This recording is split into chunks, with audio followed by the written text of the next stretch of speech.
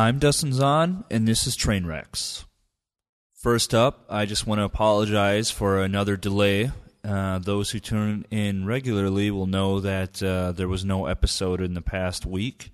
We had some last-minute postponements and cancellations, and it was just too late to call in another guest.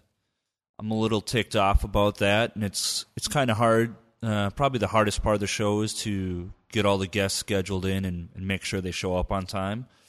But the reality is this is the music industry, and they are artists, so it's kind of hard to rely on people like that sometimes, but I'll do what I can, and hopefully I can keep it weekly as much as possible.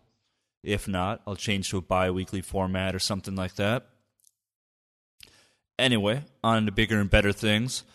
This week's guests are Jon Hester and the return of Kyle Geiger. Jon Hester is a friend of mine that I've known since the early 2000s. We didn't necessarily grow up together, so to speak, but we spent a good part of our 20s together in Minneapolis, back in the United States. He's a guy that has kind of worn all the hats, and if you don't know him yet, there's a good chance that you're going to get to know him soon enough. He's a DJ, he's a producer, he was a promoter back in Minneapolis. He's shared some of the work that comes with running a record label. And it's also worth noting that he's a DJ that actually dances. And dances better than most people. Hester and I have booked at each other at our parties in Minneapolis over a decade ago. As a promoter, he also brought in acts like Daniel Bell and Ryan Elliott. I used to do, the party still runs. It's called Communion in Minneapolis. It's a Sunday open-air party that started off on rooftops, kind of like something you'd find in Miami or Ibiza. We used to do that every Sunday, and we'd have him out 2 or 3 times a summer, and he always hit the vibe perfectly. He's a really good DJ that really has a good range to his sound, so he can do a variety of different things. And when it was time to do my album release party a while back, which I can't remember if that was a live set or not, I had him open up for me at Tresor. So that's Jon. We'll get to know him shortly. The other part of it is that he, these days we're both living in Berlin, and his profile seems to be finally picking up some much-deserved steam. On top of already having a few releases out that he'll bring up in the podcast, he has a new record coming out soon on the Dystopian label that's based here in Berlin, and also a track coming up on the new Afterlife compilation. Afterlife is a new label from Tale of Us that also has a series of parties debuting at Space in Ibiza this summer, where Jon will also play a date, I think in the middle or end of September. In the co-host seat this week, we got Kyle Geiger. He's always great to have around, and he's one of those guys that should really be on every episode. Good dude. If you want to know more about him, him and I did a pretty epic episode, I don't know, about 10 episodes ago maybe, split it up into 2 parts. So if you like what he has to say, check it out. I think it was a really good one, and I'm always going to have him back on the show. A few quick notes. Just remember, you're always welcome to submit questions for the podcast on the website, or topics that you're curious about that you want to know our opinion on. Whether it's music or life stuff in general. So you can head over there and do that. You can do it anonymously, or if you put your name down or where you're from, we'll give you a shout-out too. And lastly, I have a podcast out. It's been out for about a week now on the Reclaim Your City podcast. They also do a radio show. It's about 80 minutes of rock and techno, so check it out if you're into my sound. That's it for now. So enjoy the episode, and thank you to all those who keep tuning in. We got some great guests coming up, so stay tuned. Subscribe to iTunes or whatever it is you do to check out these episodes. And just enjoy the episode. Anyway, thanks for coming on the show. I'm going to introduce both of you here so they get an idea of whose voice is whose. First up, first time on the show, Jon Hester. Go ahead and say hello. Hello. How you doing? Good, thanks. How you Cool. doing? I'm doing great. And then we have Kyle Geiger back. Howdy. I think his mic is off. Oh, it's this mic. It is off. Oh, you turned it off. Turned it on. Welcome back. We had to discuss some off-air topics. That's right. All the juicy stuff that you don't get to hear. That'll be the special features on the DVD. That's Once you do a documentary about You yourself. weren't supposed to tell them that we have a DVD coming. Anyway, also one quick thing for the listeners. If you hear a little bit of background noise, we got all the windows and doors open because it's a beautiful day out here. And to have us cramped up in here with no air would be criminal. Oh, yes. Let's start off with Jon. History lesson. I mean, I know you've had a few things trickle out here and there. I did a remix for you ages ago on a net label. Yeah. But Time Fog. exactly. No? Yep. Out of Minneapolis. That's right. But I mean, so now you have a release coming up. Is it already out or is it real soon? No, the one I believe you're referencing is not out yet. Yeah. Actually, there's two things coming up. He has soon. a record coming on Dystopian, and which is getting a lot of play from people at the moment, and really solid tracks. I know that you've been sitting on them for a while, and it's I feel like, as I was trying to explain to you when we were hanging out not so long ago, it's kind of different when you hear tracks that are not really mastered and just kind of in a folder, and then when you finally get the package where it's mastered and you see like 3 or 4 tracks put together, I think sometimes it can really change how you perceive the music or whatever. You know what I'm saying? Absolutely. And so I'm just trying to think, because I know you were involved in some other labels and stuff before, but is this like one of your first bigger records, or? Well, I've been involved with a label called Edek for a while, for the last few years, which was founded by Andrew Grant, and then we had been in contact for a long time. Actually, we were in contact since like 2004, 2005 in Minneapolis, when he was buying records from Vital Vinyl and emailing me about this. Oh, was he buying records from Vital? Online, yeah. And wow. he was an American living in Spain, and he was DJing at is he still Ibiza. Is he still a local resident, or he still plays shows with them, absolutely, but he's based in New York now, so okay. He's spending more most of his time is there. But at any rate, so we did Edek, and he started the label and quickly kind of wanted to bring me on board, as we had been in touch and had some similar perspectives on things. And so I did the second release, which was a single track for me, The Shouts in the Dark, and then it had 2 remixes from Zach, Devious One. That's right.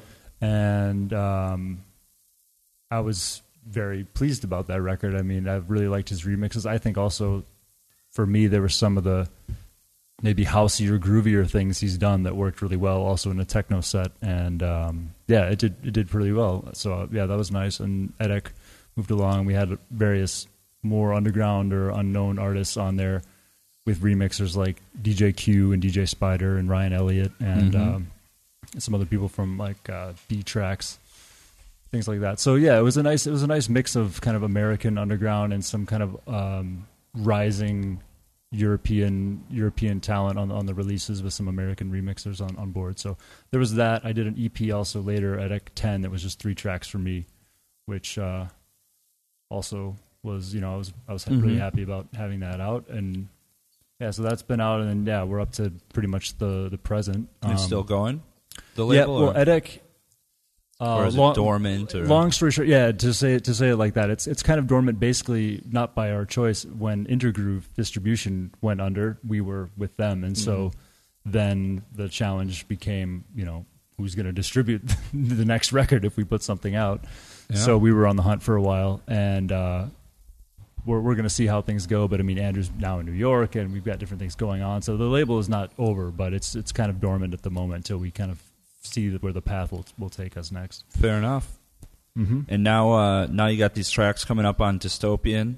I think the earliest people may have heard it was it on Rodahad's Boiler Room set, maybe? Rodahad, Mike, he had asked me for some tracks. We'd hung out around just running into each other out at parties or through mutual friends. And at one point he'd asked me for some music, and next thing you know, he was like, "Hey, can I play this on Boiler Room?" And I was like, "Yeah, sure." And so we played a track on there, and then he played another one on the BBC Radio 1 Essential Mix. And so they kind of got out in the public a little bit that way. And it's turned into a release for Dystopian that's coming out soon. So awesome. I really like this release, actually. I got the promo for it, and I thought that it was kind of, sometimes you hear music that, I mean, with any kind of musical genre, there's trends that catch on, and then they kind of get played out, and then some of the positive DNA of those trends remains through that, and then there's like this new thing. And I found that yours was this modern techno sound that had a little bit more soul than what most of the stuff that I'm hearing right now is. I thought it was really interesting, and I've got a few of them that I've been playing. There is both the A-side tracks I've been playing a lot, and really like them. Cool. Well, thanks. And then a quick follow-up, which is also an interesting thing, is you have a track coming on Tale of Us's new label, Afterlife. Yeah, that actually came about as they heard the tracks that Rodahad was playing and liked them, and kind of reached out to see what else I had sitting around, and shared some stuff with them. And yeah, now there's going to be a track on this compilation, which is the first release of Afterlife, their new project. So yeah, I'm happy to be a part of that too. And they're also starting a Ibiza series of parties this summer with the same name, same concept and sound. And I think you're on for, is it one date or more than that? Or I'm on for one night. It's September 22nd. That's at Space, or that's at Space Ibiza, and that night I'll be with Nina Kravitz, Marcel Detman, and Tale of Us on the Terrace. It's a strong lineup. Terrace is have some great fun. room too. Impressive lineup, and impressive how far Ibiza stretches out summer. Yeah, we got a lineup coming in December.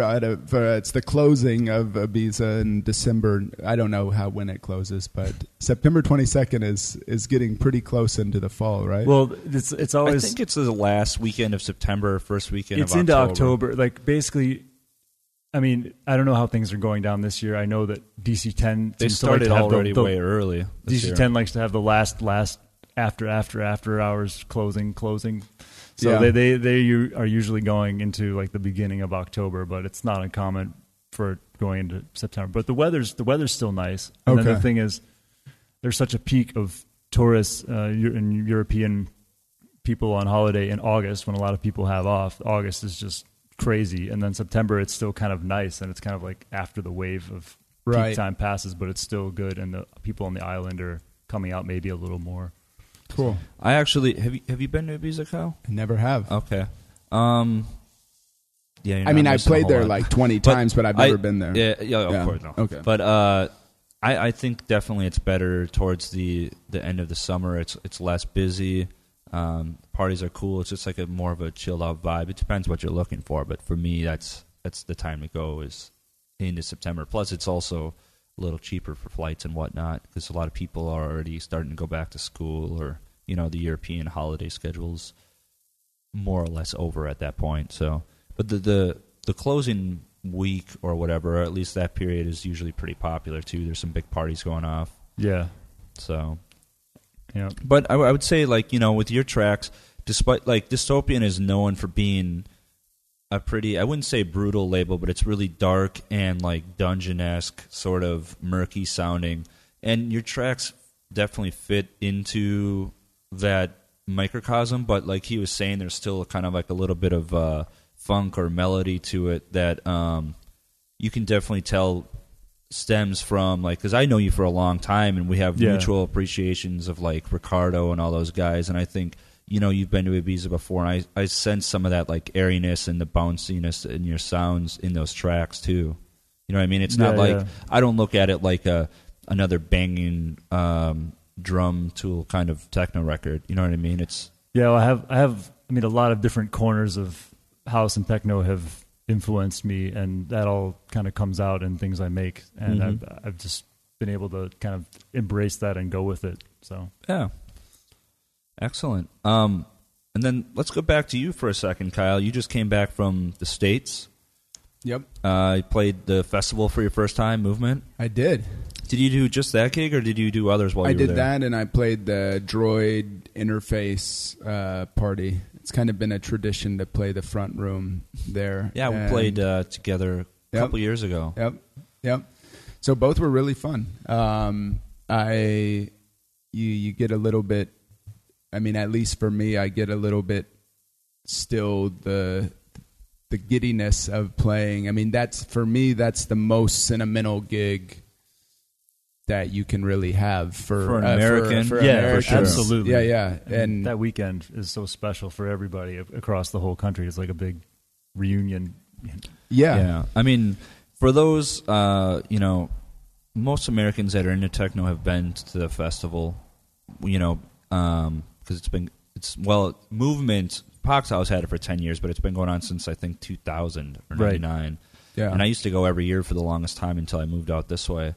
But it's kind of like a yearly pilgrimage. Like whenever somebody says like, "Are you going to Detroit this year?" which is a really weird fucking question to ask. Generally speaking, if you're a techno head, you're like, exactly what you're saying. Memorial Day weekend for the festival, but otherwise, people be like, "What the hell?" You know what I mean? Because it's a very vague and like, why would you go to Detroit? Yeah. But So and then for the Europeans that haven't been there, like, of course, because it's the birth of techno out there and whatnot. It's kind of like the place where we gather, but at the same time, over the years, it's changed hands. The festivals, some have been better than others, and there's a lot of criticisms, but at the same time, it's like still all of your friends, all this cool talent kind of coming together and congregating in like a 3 square mile radius. Right.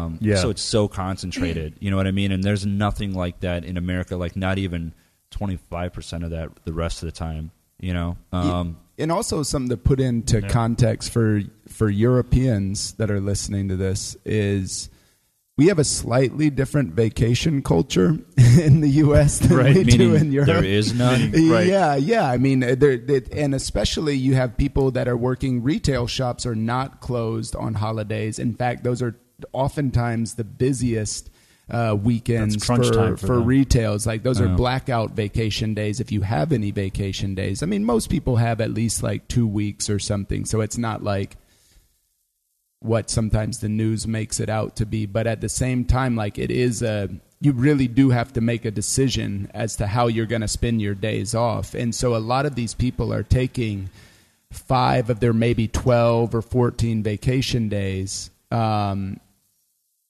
maybe even 10 vacation days to go to Detroit. And so it's kind of in the same way I always talk about like a Berghain and its door policy. And I say, whether they choose the right people or not, it has a psychological impact that people, once they get in there, they've already made up their mind that they're going to have the time of their life. And that changes things. And I think in Detroit, people say this is, not only is this a techno party, this is the first vacation I've had in 6 months. And it's one of the few times, where, as I said before, it's kind of a reunion, but when you consider how big the United States is in terms of land area, and you're at a party where everybody's dancing side by side, people from New York and LA and Miami and Minneapolis, Chicago, everybody from all over these cities and many other smaller cities who fight hard to maintain a scene there,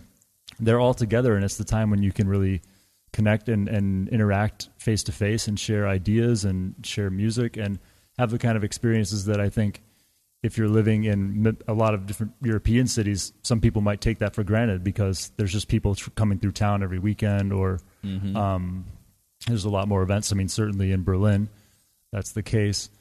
So there, yeah, it's so important, and it's really the only weekend of the year when you have the opportunity as an American to experience, seeing all your friends at once.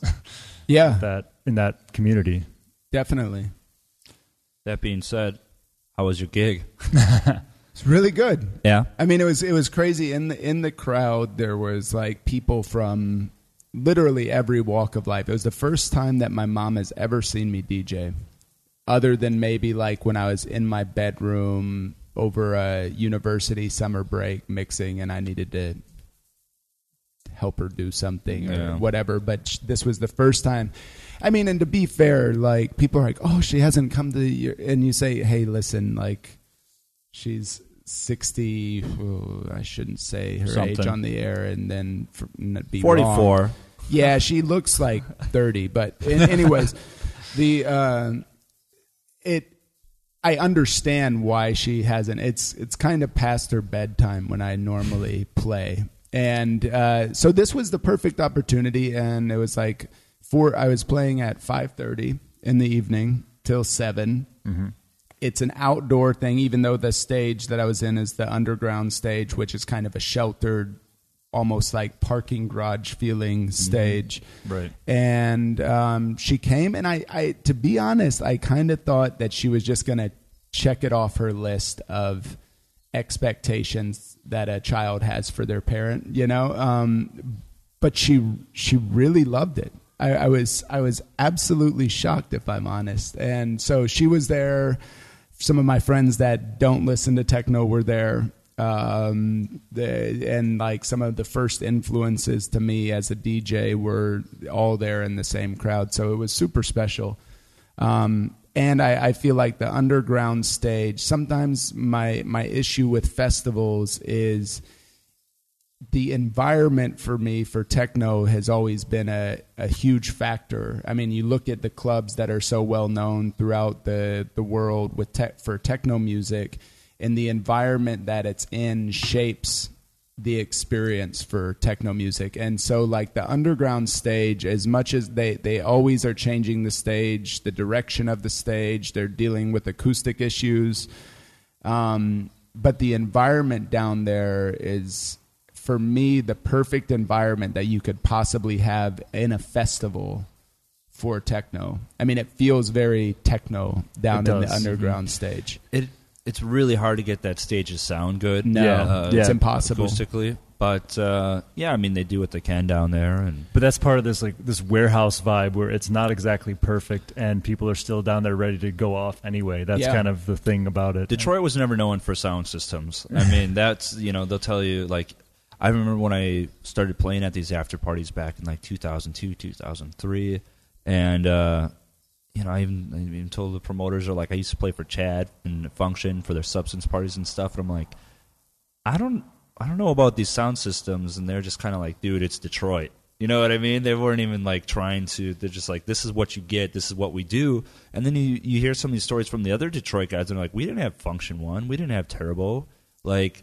They just played on whatever, like a regular bar rig. It was people like Richie who actually, when he wanted to start doing his parties, like Jack and all that stuff, like he started calling around and they were trucking in stuff from all over the country to have like this insane sound system. Yeah. You know what I mean? Like that culture wasn't so much a big thing there. Whereas Minneapolis, for example, we grew up with like walls of sound, just insane fucking systems. And was the Wall of Bass? Did Woody McBride actually own the Wall of Bass? Nobody technically owns it because it's too big. It's actually it changed every party. It just depended where you could get the bass bins from. I can't go specifically into the details because I might fuck it up. But basically, what I've been told by Woody, Kurt, Zach, Manex, all these guys is that like.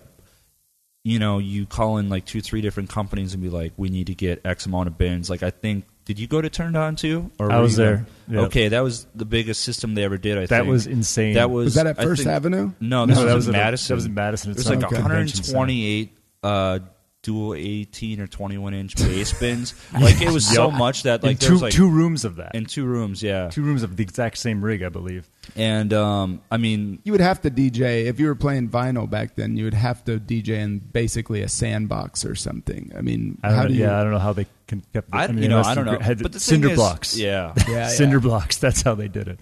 But I mean, never hauled. Well, the funny thing that you mentioned about that is, and I'm not going to go into it because I got my ass handed to me about it 15 years ago. But there was a certain DJ there that was I didn't get to go to the party. I was going to go, and then I was actually with Ian. Yeah. And we're like, it was kind of snowing that night, and we're like, oh, we're going to go to this party. And we're like, should we go? And we're like, nah, fuck it. So we just stayed home and smoked weed and played Tony Hawk Pro Skater instead. But basically, I wish I would have went to this party because it was a crazy party. Turned on too. Yeah. Oh, okay. But apparently there was a guy there that just couldn't mix a Save His Soul. And, then later on blamed it on basically...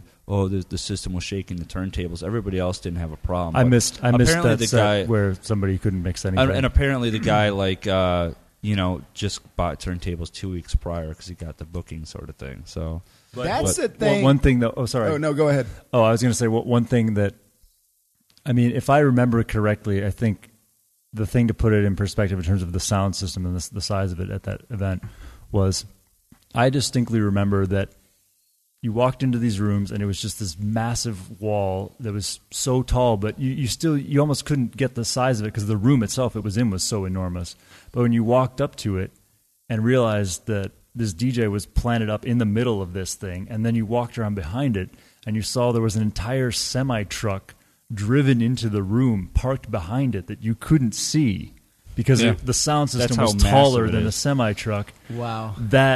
That was when the scale of the whole sound system really locked in, and you're thinking, okay, yeah, this is big. And then there was a whole other room with another semi-truck driven into the building where they unloaded everything and just built it up, and it completely covered it. So even if the party goes bust, you could use the photos from the party for a bass CD. Sure. That just put kids a cool could put on their Photoshop cars. filter. Yeah. What was that, 2001, too? Something like that? I want to say it was 2001. I could be wrong, but I want to say it was November, I think 2001. Yeah. But that reminds me of something.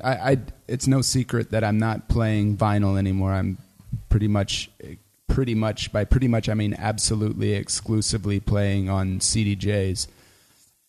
The thing I missed the most about vinyl was being able to blame your screw-ups on the person closest to the turntable. You know, you just screw up and you say, "Dude, what the hell are you doing, man?" My USB stick's skipping. Hey, you jump. You're making the records jump. Disregard that it was me that hit the tone arm and knocked it off, but you know. Yeah, I mean, well, the fact is with the CDJs, if the I've had it, you know, where like the CDJs in the mixer literally shakes off the table in the DJ booth. Yes, because the sub's directly under. That can actually affect the platter, and then it does cause the CDJ to skip or bounce around and whatnot. I've had a CDJ stop 3 times from the bass. Yeah, I've had that where it too. just hits the stop button. I don't know what it's doing. I mean, not to go on a rant, but for €2,500, you would think that would be something considered, maybe, you know? Yeah. No, I hear you, but the thing is like, because of the Discman back in like 15 years ago had the anti-skip technology. That was great. Oh, yeah. 40 you could jog for 15 seconds with it. No, and then it would get out of hand. It's like 40 seconds of buffer for anti-skip, and I'm like, what the hell skip's going to last for 40 seconds? Like, if you're on a road that you need 40 seconds for it to buffer, like, you shouldn't be driving on that road. That sounds pretty dangerous. But if you're running, I suppose. What's amazing to me with this, we've all had this emergency loop mode, which you might as well just stop the CD. I mean, why even have this emergency loop mode when it says they should just say congratulations, you're about to train wreck the next mix, you know? And you say, why don't they download into like a buffer within the CDJ? When you hit play on the track, the downloading process throws starts. it in the RAM. You know what I mean? Yeah. It shouldn't be. I'm not a real techie guy, but I've copied an audio file from, a USB stick onto a hard drive, and the time, at least then you would have a buffer where you could actually do a complete loop instead of this 3 1/4 beat loop, Mm-hmm. that really sounds like a skipping record. You thought that you would never hear that sound again, and now CDJs have emulated it pretty well. That's true. Speaking of formats, I brought it up earlier before we had problems with the microphones. The whole laptop ban thing in LA. Oh, yeah. We were talking about the formats and stuff, and not really that the article doesn't really need a whole lot of discussion. Again, for those who haven't heard, there's a club in LA that banned laptops being used in the DJ booth. Was it a club or a promoter? It was a club. Okay. And what's the club? I don't remember. Okay. I don't even know that it necessarily pertains to our little microcosm of dance music per se. Maybe, I don't know. But I guess the thing is of course they get people to sound in on it, and it's like really obvious responses. Like Richie's like, "This is ridiculous." It stifles creativity and all that. Then you got another guy that's like, "Oh, vinyl's the best thing ever." Like very predictable responses. But my thing is like, it's 2016. Why is this news? Why are we still having this conversation Yeah. and treating it as news or something that's new now? I mean, I don't know. I think that just my personal opinion is just that it's what's coming out of the speakers. It's been said a million times before, also in this whole debate. But I mean, somebody can be creative using whatever tools they want. Sure. It connects with people or it doesn't, and Well, that's that. I my mean, opinion. Why? Maybe the better question is why is.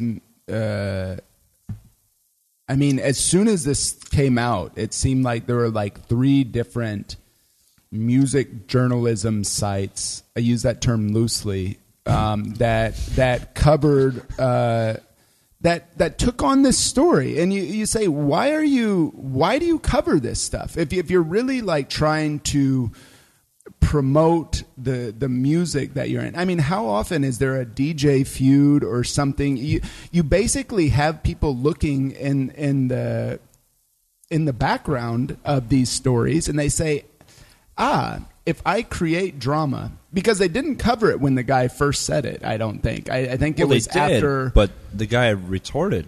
Okay, Which I'm going to get to here, but go on. and and it's like these. I understand everybody's got to make their money somehow. I understand why DJs set their price this way. I understand why music journalists are looking more and more like a TMZ than they are like a music journalism site.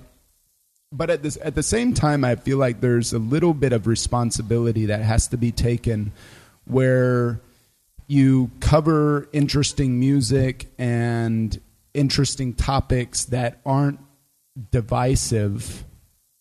You know what I mean? Like, Yeah. why? Well, sorry. No, go on. Yeah, on that subject too, that I think maybe there's another aspect of this that isn't the one that's presented always. I mean, I was saying just a moment ago about it's kind of the tools are just what makes it happen, but what comes out of the speakers is important. I think maybe the greater issue, and something that, I do feel also strongly about, is just that I think the deeper issue might be for some people that it's not even vinyl versus digital, but it's more about people that have invested the time to kind of have an understanding of maybe the history of the music that they're playing, or understand the kind of where it fits culturally and what they're doing. Or they have the foundation of having had to learn to beat match, and so they have a different sense of rhythm that they actually had to work for rather than just have it handed to them by technology. I mean, there's something to be said for knowing a craft, and knowing, I'd say even more importantly beyond that, why you're doing what you're doing and what you want, what you really want to say. But instead, it's a lot easier to stir up a lot more controversy with a lot more people by focusing on something that's a lot more superficial of just, somebody uses vinyl, somebody uses CDJs, somebody uses a laptop, somebody uses this controller, that controller. I mean, I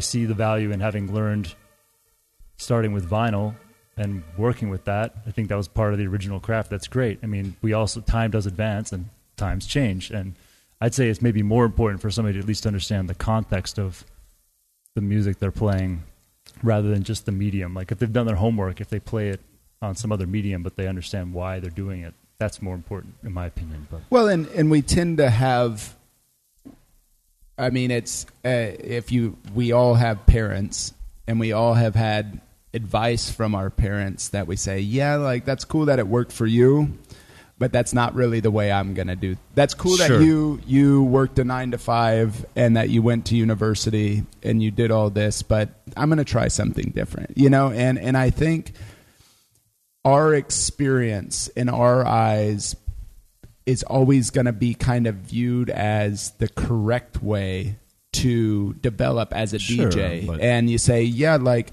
I mean, and of course, whenever I spent a year getting good at beat matching before I ever played the first party, you know what I mean? Mm-hmm. There's a selfish, like, part of me that says everybody else has to do this go too. through Yeah, that. yeah, you know, and you say, well, like, I don't know if, I mean, the thing that I've noticed now, I have a good friend of mine who's a young and kind of upcoming DJ, and he played like his first kind of bad party, and I was like, dude, this is like the most valuable thing you can have for your development as a DJ is to play a shitty party. Yeah. I mean, if you grow up in a place that has 20, 30, 40 really good venues, I mean, even clubs that we've never heard of in the city we're living in are still, in the scope of things, good venues. Mm-hmm. It's hard to, like, a lot of DJs in this area are not playing at a party and having, like, somebody that doesn't listen to techno come up to you and be like, you're effing terrible. Play some hip hop. You know what I mean? Like, and that, when you have those moments, that like really kind of tests your wit, you know? Man. So, and of course, I think in my head that every DJ should have to go through what we went through when we first started DJing at a pizza parlor or whatever, you know, that would allow us to put a sound wings, system listen in. to drum and bass, that kind of thing. You remember like Dub's Pub and all that above, what was it, Dinky Towner? Oh, all man. those old things. Yeah. Wings and drum and bass. Yeah. Was that on Wednesday nights? No, I mean, like there downstairs was the Dinky Towner, James Patrick, and you also had a party there. Yeah, on your own. Do you do it once a month? Or? Yeah, I had a monthly there. Yeah, and then like Convergence. upstairs there was some parties going on as well. Some of it was techno, some of it was drum and bass, and it was so long ago I don't quite remember. And nobody on the show really cares besides the Minneapolis people. But anyway, I'm interested in any place called Dinky Towner. Well, the thing is, we didn't really know how good we had it back then. Like at that point, it was like a fail-safe. Like it was a place to go when there was nothing else going on. Whereas now in Minneapolis, I think because there's a limited amount of venues, that would be kind of a godsend. Because this place could go till 2 a.m. Which 4 is a.m. Well, 2 a.m. Eventually. with alcohol, and then What it was went the till last 4 call a.m. for the wings? That's when I leave. Any No, party. they didn't have wings, They didn't but have they had wings like great there. pancakes and They had chocolate greasy chip shit. pancakes. That's But this all. was like in the heart of Dinkytown is the And campus breakfast of in general. Minneapolis, and that's where you got like your bros and your sisters and all that from the fraternities. That's what it's called. And so it's like you got a bunch of that like pop collar stuff going on, and then you got all the scraggly ravers and stuff like that. Because this was still rave parties were still going on. So this was like the bar/club alternative to there's no rave. But it this had weekend. for what it was, it had a good sound system. If you were down on the dance floor, and it went till 4, and they also occasionally were able to go all night, which was unprecedented for a venue because they stopped serving alcohol and they served food. So you'd get people coming down there in the morning to get, an omelet and some pancakes, and there'd still be music going and people that were there all night. And that was cool. pretty unique in America to have something like that. That's something that you really have to like sit Europeans down and explain to them last call. Yeah. Like you're like, no. This is So one more hour? It's about to be over 5 minutes to enjoy this last record, and then they're going to kick us all out. So what's going to happen is at midnight, people are going to show up.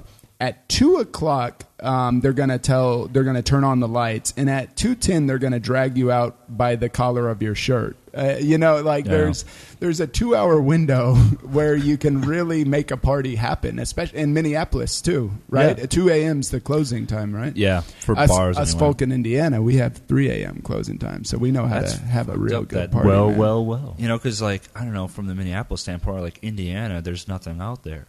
Oh, Yeah, they're you got just till a 3 bunch a.m. of backwards hicks, right? Of course. Yeah. I'm just kidding. But to kind of go back on the topic, so the guy with the laptop policy, he responded later and he's like, I got nothing against laptops. It's the fact that all these kids show up with just nothing more than a laptop and a controller, and they still don't even know how to plug it into the DJ mixer. So then you get 5 minutes of silence, or like, you know, unplugging the wrong deck that's playing and stuff. And I've had this a million times on the road where, you know, full disclosure, I've done that where somebody's playing the track and I unplug the wrong thing because it's a spaghetti factory back there. And then I've had it where, you know, people unplug my last track that's playing because they're like, oh shit, I was trying to plug in my laptop. I'm so sorry. I mean, like, I would say 98% of those guys aren't trying to be D-bags about it. They genuinely don't want to mess up your set, but they're still in your face anyway. And like, honestly, it doesn't look good at a party when there's 2 or 3 guys and a flashlight trying to connect wires in the DJ booth in front of everybody. Like, it throws the vibe off. Yeah. And so that's what he was getting at. And I just think, you know, it shouldn't be news. And, you know, if you don't like it, you don't really have to play there. Like, well, and like, that sounds like a problem of the booking, not a problem of the, you know what I mean? Like, let's go a step further. Yeah, these sorts of things have happened before too, where people have made similar statements about clubs, and there's a quick reaction to talk about the booking, saying, "Oh, well, who is selecting the artists that are bringing these problems to your club?" Or shouldn't the technician figure it out? Well, and I always ask, and I don't ask for hardly anything in my rider. But one thing I ask for is, and I'm not playing on a laptop, I ask for a separate power strip. A separate power strip. I think there should be a separate power strip for each artist. I mean, so if one artist is playing, you should have all the stuff that is the brains of the DJ booth, your CDJs, your turntables, and your mixer. Those should be on one power bar, and those should be should be partitioned off. Yeah. You know, there should be nothing there. And then on the left side, there should be an empty spike bar or a power strip. And on the right side, there should be an empty spike bar or a power strip. That is not rocket science. And if you do that, then you never have a DJ that is unplugging the wrong thing.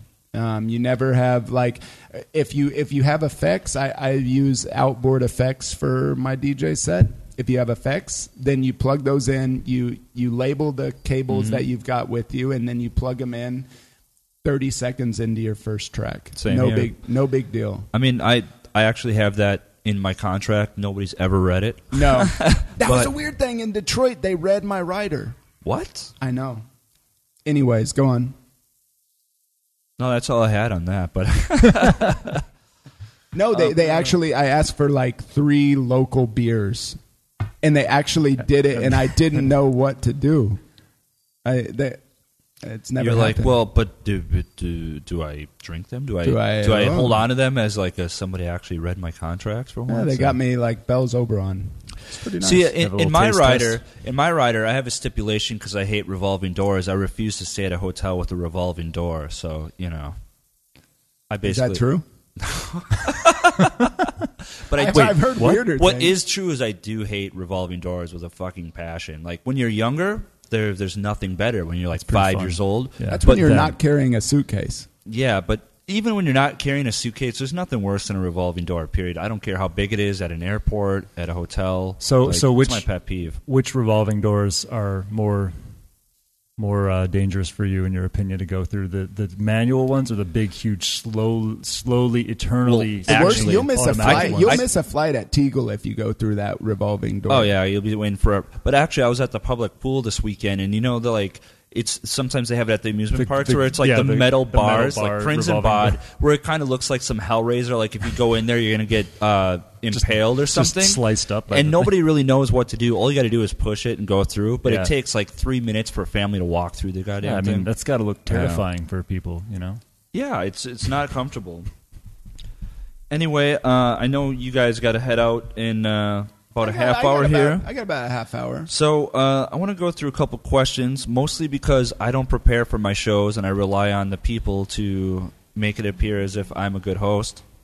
This one actually, I don't know if you ever met him or not, but I know you know him. Josh DC is in Minneapolis.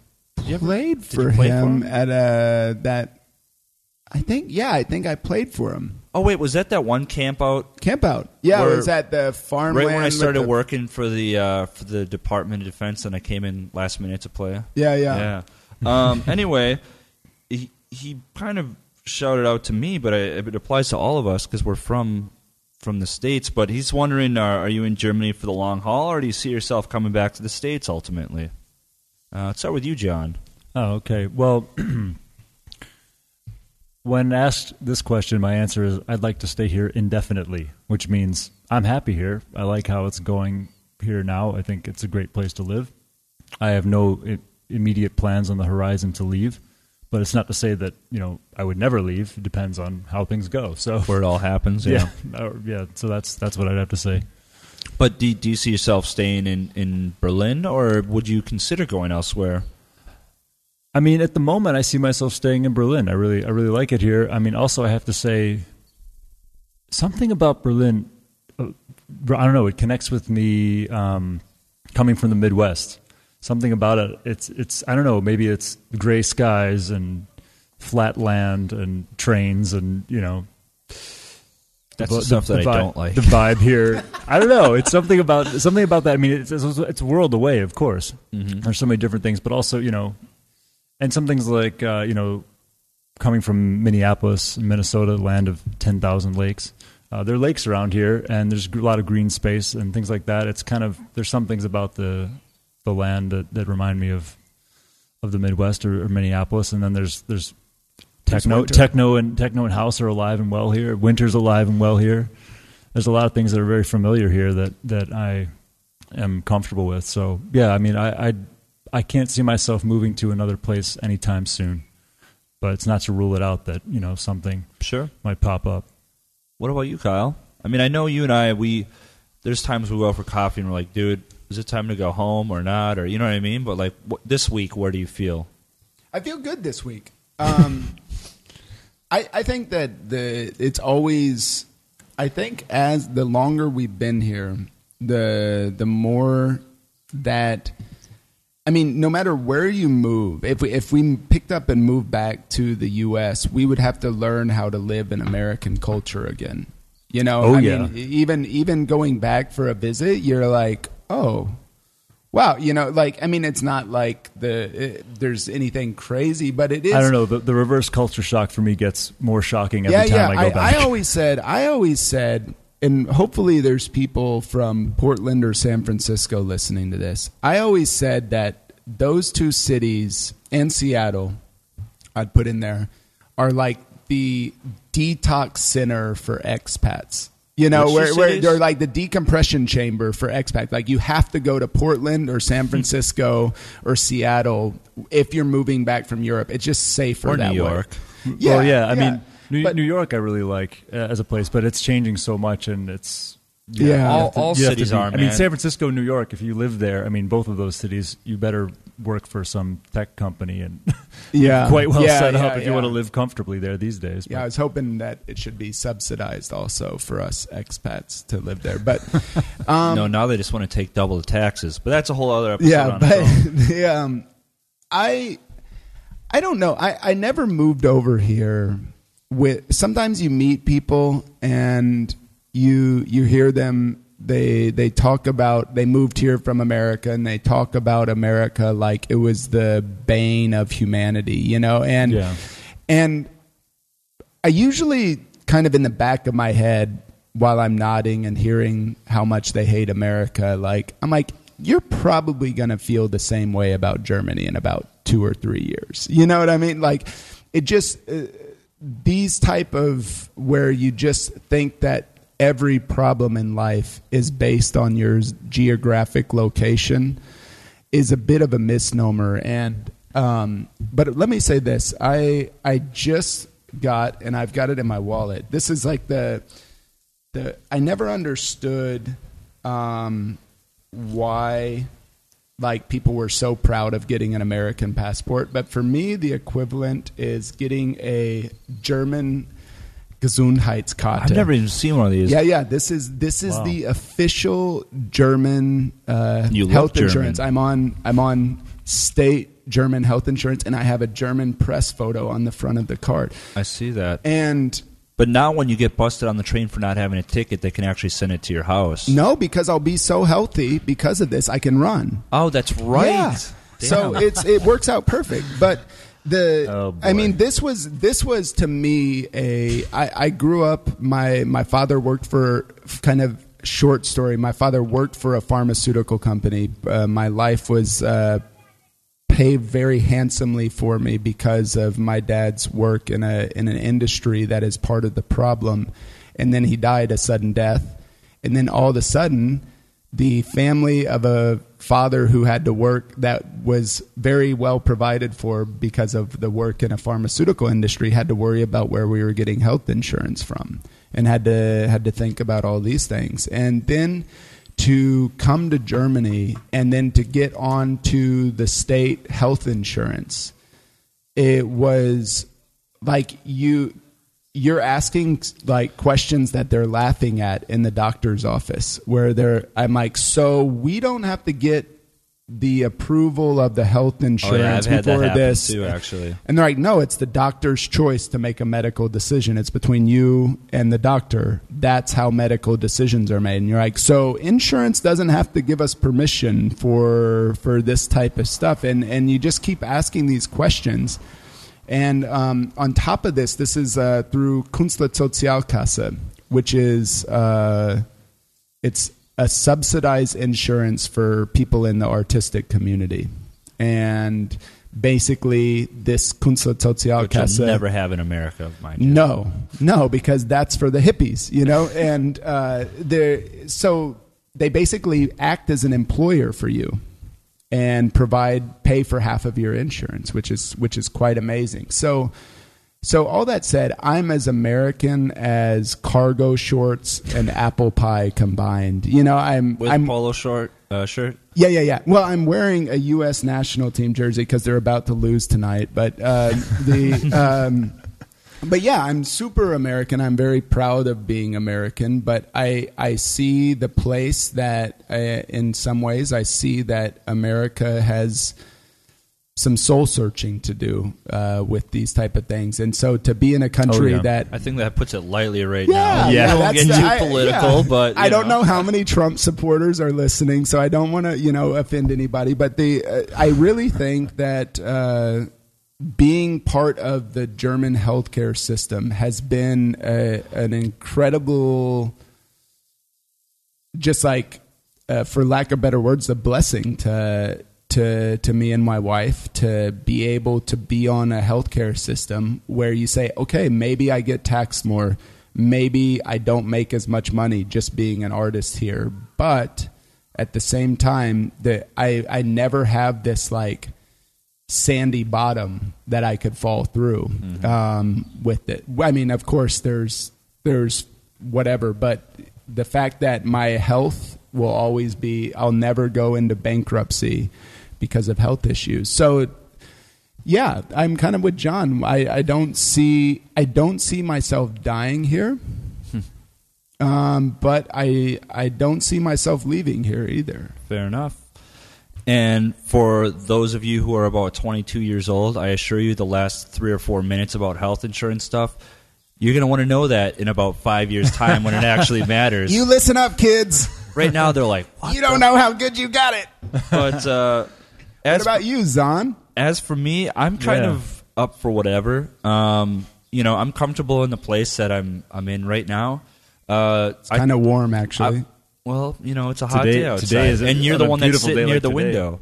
The thing is I was kind of on my way to moving back to the States about a year ago for some personal family reasons and whatnot, and then in the end I ended up staying here. I'm a person that I'm totally right now. I'm up for moving, whether it's the States, another place in Europe.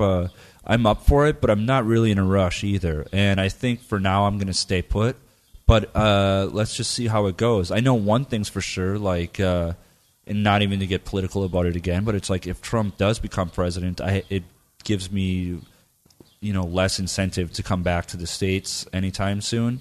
I mean, that doesn't mean that I wouldn't, but it makes it less desirable for me. Germany does have the best policies towards refugees currently, so maybe we could become... Man, that's a whole other topic on its own, too. I mean, and not a necessarily fun topic. Like, they're not... Some of the refugees are not getting treated so well here at the moment, unfortunately.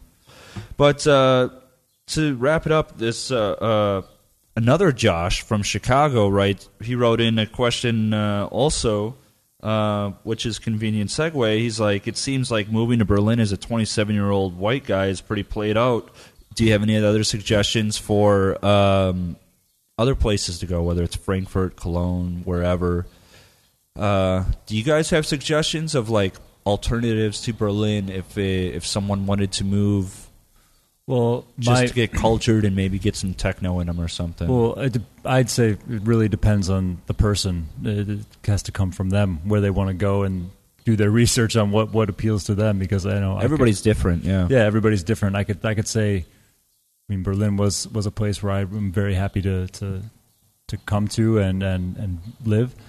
Of course, there are other options that I could maybe try to project for someone who had some similar opinions as I do or interests as I do. But I mean, it really depends on what you want. I mean, like even just take the lakes here and the green and then the winter and the gray skies and all that. That's familiar to me. I mean, if you come from sandy beaches and sunshine, you might miss that. You should go to Thailand or somewhere else that you feel comfortable there. I don't know, but it depends on what you want. That's my answer, although it's not so specific. Well, I can say wherever you go, sorry to cut you off, is that I don't think unless you as long as you don't get somebody doesn't break your heart or you don't get a bad drug habit, I don't think you're necessarily going to leave feeling like it was a bad idea. You might not say, "Oh, it wasn't for me," but you're going to be like, "You know what? I found out." You're always going to grow from any experience you have, and I would furthermore, I guess, encourage the Josh you said, who wrote it,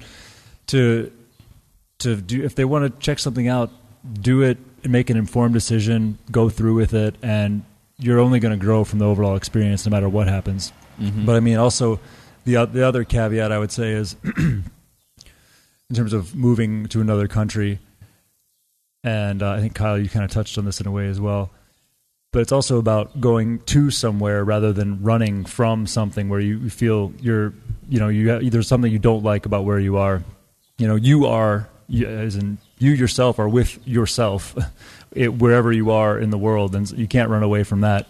So, I mean, I certainly didn't leave Minneapolis because I didn't like Minneapolis. I loved Minneapolis. I still do.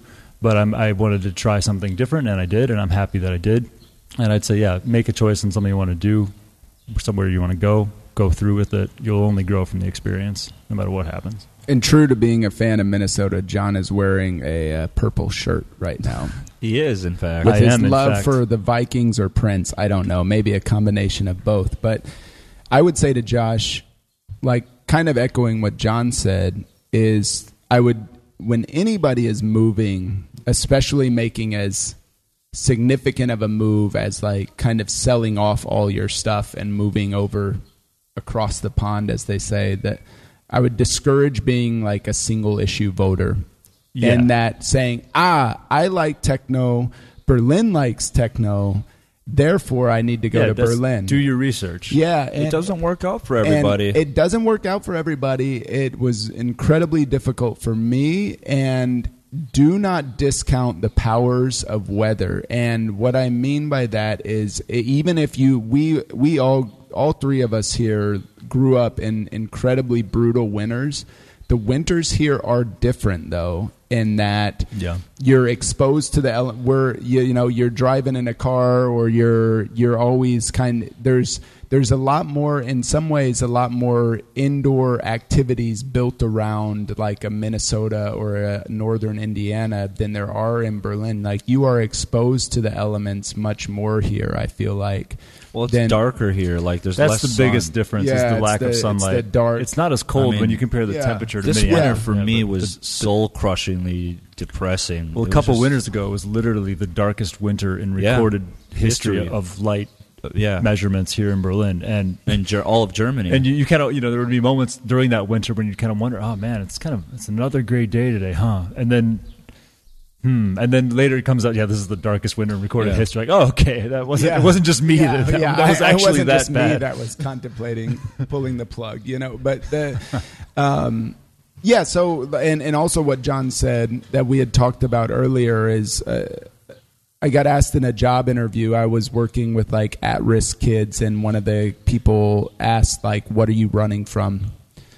And I had to really think about that. Where you can mistake your excitement for a new place for your hatred for an old place, or you can mistake your hatred for an old place for the excitement for a new place. Sure. And I think if you do that, then you're at a strong risk of getting into a foreign country and learning some very unpleasant things about yourself. And maybe, to be fair, maybe that's what you need to really like have an honest look at yourself. But I definitely think that it should be moving towards something instead of away from something. I agree. Sure. For a short answer, I'd say, If you're looking for excitement and maybe a little bit of techno, check out Paris or Amsterdam. Full disclosure, those places are really expensive.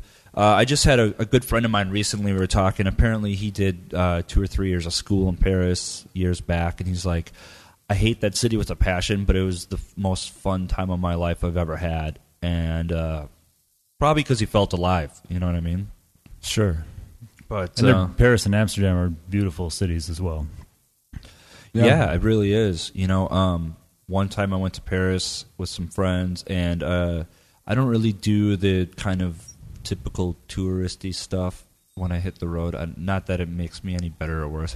I think it's more that I'm lazy. But I did the whole bike tour thing in Paris, and it was pretty awesome over the course of 3 or 4 hours. The Fat Tire bike tour. Perhaps. Otherwise, did you do the night one? It started off day, and then it became night, and then we got on a boat, and then you see the tire light up and all that. That is amazing.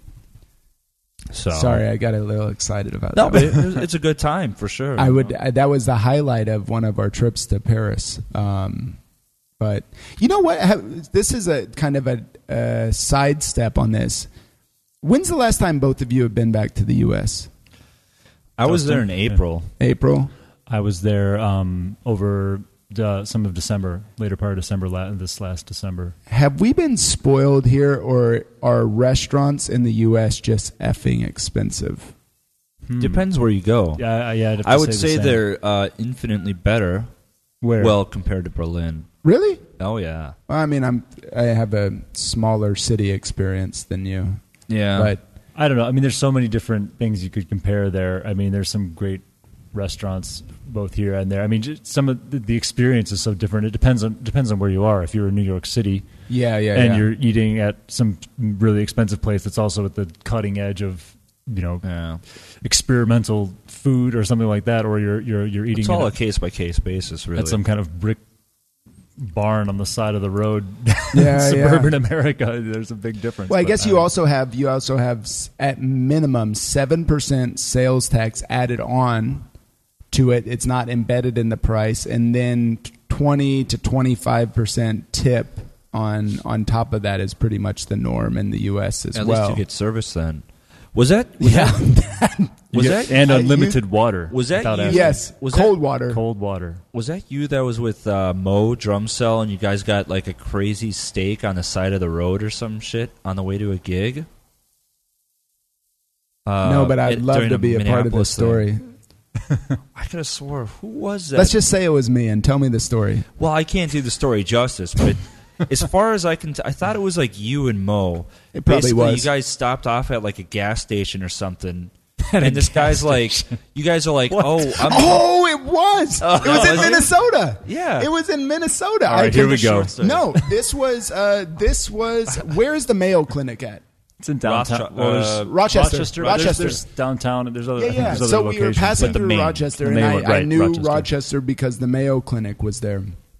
And this place, you would think that it would have a little bit more life to it with having such a prestigious medical facility there, but there's really not much going on in Rochester, Minnesota, at least on the outskirts. But we got into this gas station, and it was a while ago, but 2008, I think. yeah, Wow. I think so. And this guy, first off, he starts off by telling us the story about, he's like, yeah, one guy came in here trying to act funny, pulled a gun on me. I took the gun from him and I robbed him with his gun. I don't know if it was true. I don't know if it was true, but the story was just like straight up Lone Ranger style, where you say, this guy's crazy. He's like, you know what you need? You need the steak. And we're like, yes, sir. We will take the steak. Just give us the steak. Yeah. Just back away slowly. We take will the steak. give you a 30% tip too. Yeah. But yeah, it was in a gas station, and it was actually pretty good. I mean, it wasn't as You guys good. wrote it off as it was life changing. No. It wasn't. It was. Well, you just seen your life pass before your eyes. If you went into, before if you you're had like, to order it, if so. you went into and you said I'm having a steak at a gas station, and then you tasted the steak, you would say it was life changing. Like But a the chuck context, wagon. it was life changing by gas station steak standards. Yes. For those of you who know the gas station steak market, Yeah, pretty slim pickings. it's non-existent. Yeah, so we had it. We did have a steak. Now I completely remember this story, and it sounds like I'm just completely fabricating it. Oh man. But the other crazy part is, while we're on the topic of gas stations, a completely worthless topic for the radio show. Little do people know, in Italy they have Autogrill, which would be like, I don't know, a BP or a Shell gas station in the United States, Super America or something.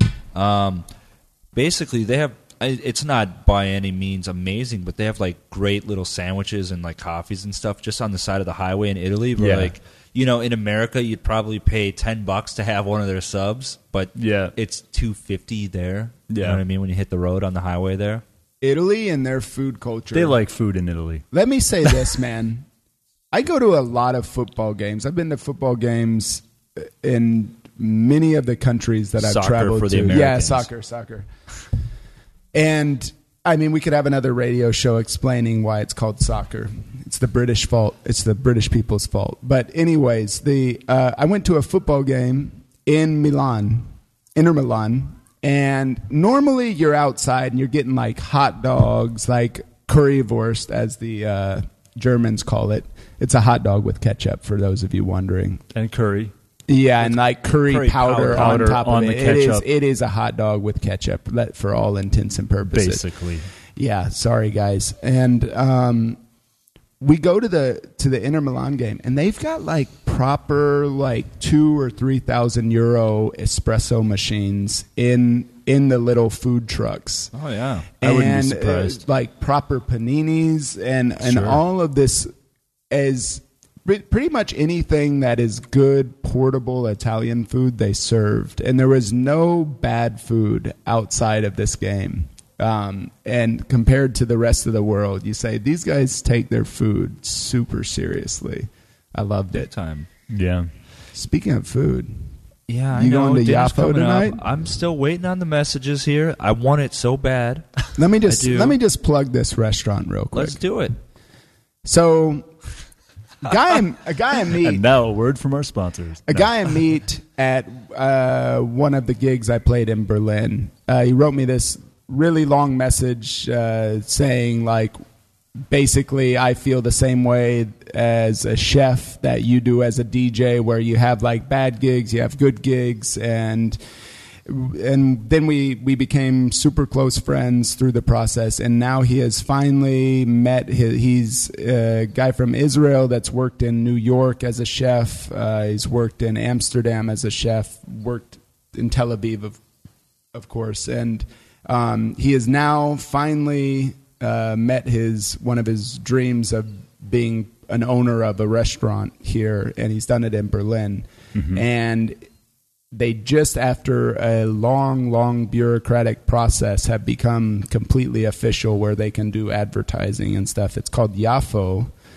It's right off of, is it Torstrasse? Torstrasse, yeah. Yeah. And I promise you that if you go there, I will buy your dinner if you're not happy with it when you're done with this. That's a fair assumption. Derek Blaseko was giving out free music the other week, and we got a ton of emails for it. So you might have to bring out the checkbook. But the fact of the matter is, it's all pretty damn good. So I think you'll be all right on this one. I mean, there's, because you have to kind of outsource some of the operations in these smaller restaurants. He trained a Turkish baker here in Berlin. He said, "Hey, he sat down with them for 2 weeks and trained him how to make proper pita, the Middle Eastern way." And so there's proper pita there, fresh proper pita, and everything. It's very vegetarian, vegan friendly, if that's your thing. It is my thing. Yeah. So everything is perfect about this restaurant, and it just reopened, did its official opening this last week. And it's affordable. Yafo. That's in Mitte. Check it out if you're in Berlin and you're looking for spots to hit up. I get people hitting me up a lot about where should we go in Berlin amongst the guest list requests and stuff like that, just for food or shopping and whatnot. I think maybe at some point, either on the enemy site or on the Trainwreck site, I'll put up a little Berlin guide with also recommendations for my friends and whatnot. But that place would be on there for sure. So perhaps we'll be there tonight. Well, I know Kyle's going. I don't know what my deal is, but I'd like to go. Anyway, let's get back onto the task of music for a minute before we check out here. Let's take one more question. We'll go into the gear part of things. We're all DJs. Any thoughts on the Rane MP 2015 mixer? It's that rotary mixer. I'll go first. And it says, or do you have any thoughts on rotary mixers in general? I'll go first. I've never used it, and I hate rotary mixers. Kyle Geiger, ladies and gentlemen. There it is. I have not used this particular mixer. I have mixed on rotary mixers before, and actually Rane rotary mixers in the past. And I don't know, they have their place where they work well, or for certain kinds of music. I think for techno, the rotary dial is not the usual kind of muscle memory movement that works the best to mix techno records together. But yeah, I mean, I'd be curious to check it out, but I'd still prefer faders over rotary just for what I like to do. Yeah, I mean, see, I want one in my house because wouldn't it look awesome right there with my DJ setup? Oh, I mean, for Facebook posts, there's nothing better than a rotary mixer. I would post like 5 Instagram photos. Instagram, yeah. Absolutely. Sure. You know, it's got the vintage look. Filter, man. Just put a different filter on each picture of the filter on the mixer, you know, and then isolator. I would go through my collection and pick out the cool record to put on the turntable next to the mixer. It'd be tight. I get like 45 likes. At least maybe 46 even. But the thing is like he said, it's maybe not the most conducive mixing tool for techno music. I mean, I think for house or blends or stuff like that, or if you're just going for like old school and you're doing the disco thing, maybe. Yeah. But I don't know. I mean, I kind of, when I was coming into mixing, I was super inspired by the tricksters like Claude Young and Ben Sims and all those guys. I mean, I don't even try to do those tricks anymore, but to me, that was the interesting stuff, and that's all rocking the faders and whatnot. You can't do that on a rotary. Nope. And something you have to think about when like having, I mean, there's every 2 or 3 years, there's a really interesting mixer that comes out. I think there's a new one out now that we all are well aware of. And the question that has to be asked is, what is the likelihood of this becoming a standard in the clubs? Yeah. Because if you're making 20,000 euro a gig, then what's another 100 or 200 euro for a mixer rental, you know, and saying this is the mixer that needs to be in. You can up the bar with your expectations, but realistically, like if the club doesn't own it and can't easily rent the mixer, it's going to be a tough sell with if I came in and asked for like a Vestax PMC 50 that hasn't been made in years, then I might want to re-releasing that, by the way. Oh, really? Or a successor, rather. Hopefully you won't need chopsticks anymore to tweak the EQs. You know, like I couldn't fit my fingers in between the EQs, and I don't have like sausage fingers or anything. Yeah, you got some small hands. Thank you. Thank you. But the thing is like, wait a minute. In fairness, I talked to like, I'm not going to mention the clubs on there, but a couple of the really big clubs, and they're like, yeah, we tried the rotary rain out in the club here, and it sounds amazing. Like maybe one of the best sounding mixers we have in the club, but really nobody wants to use it unless you got like a, you know, classic old school guy, like, I don't know, maybe Danny Privet or one of these like kind of names leaning in that vein, you know. So I guess for most people listening to the show, you don't need it. If you're a techno guy, probably won't be up your alley, but maybe it would be. I mean, try it out. I mean, it's fun. You have it's just a different feel. And again, that particular mixer, I haven't used it, so I couldn't comment on how responsive it is on, you know, the curve of the rotary, the mix and everything. But it's nice to try out something like that and as well, and just see how it might change your own approach to mixing. You know, but I think a real factor is kind of what Kyle was already talking about to a degree. It depends what clubs worldwide then kind of agree on as this is the standard we're going to have, and ultimately that dictates a lot of what, you know, you might want to become more proficient using. You know. Mm-hmm. Yeah. I really got to pee, so let's wrap up the show here shortly. Here, let's do some plugging. Hester, you got the record coming on Dystopian. What's it called? So the record coming out on Dystopian, it's Interstellar Systems EP, and just keep an eye peeled for it. It's coming soon. I can't. Do you know roughly when or not? I can't say exactly when because you know how it is. Sure, but it's in the pipeline, and so watch for that. And then also this Afterlife compilation, Afterlife #1, will be out later on this month of June. Yeah, that's a cool compilation too. I heard that, I think it was yesterday or the day before. It's got some nice names on it and kind of spacey and vibey. So I think it's a cool... Some heady cuts on there. It's a cool progression for the Tale of Us guys. Kyle, what about you? I've got my next release on my label coming out. That was... there were some tracks that it's the classic thing of being a label owner and reworking your tracks to death, and then finally had a track it's called the Slip EP, and it's coming out in probably late July. So okay, yeah, excellent. So look for that. What about is there any podcasts coming from either of you guys soon, or dates you want to plug? I could have a calendar of podcasts I've said no to, if that works. No, I think I'm going to go through. I've got a few weeks with no bookings, and I'm going to go through. I've recorded almost every set this year, and so I'm going to go through and kind of sift through what content might be worth sharing with people, and just release it on my own SoundCloud page, actually. I think it's a good thing. I'm going to do that myself, actually. Yeah. So. And then as far as dates go, I'm going to be playing in Amsterdam this Saturday night at Fade Blank. And then in a couple weeks, I'll be with the Dystopian guys in Grenoble for a night out there with them. So, excellent. Cool. This weekend, you can catch me at, I think it's called Royal Beach, outside of Milan, if I'm not mistaken. I actually don't have the details in front of me, but I'll be doing my thing there. And then I just had a podcast come out this week or last week on Reclaim Your City, so check that out if you're looking for something kind of trippy and in the zone. And Actually, I got a record coming out next week. It's the second part with me and Emmanuel. That's good. On Enemy vs. Arts. Yeah, so I'm pretty happy with it. Two really banging tracks and 2 deeper cuts.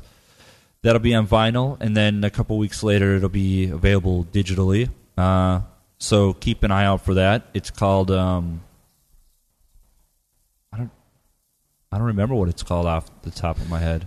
Disposable music, everybody. Something like that. Yeah, but anyway, check it out.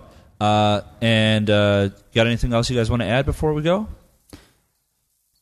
Kyle? No, I've said enough. All right. Well, thank you guys for stopping by. You'll both be back, I'm sure. Everybody else have a good one. Bye. Thanks. Bye. Man, 99%. My phone got charged in that. We should have just taken it a little bit longer.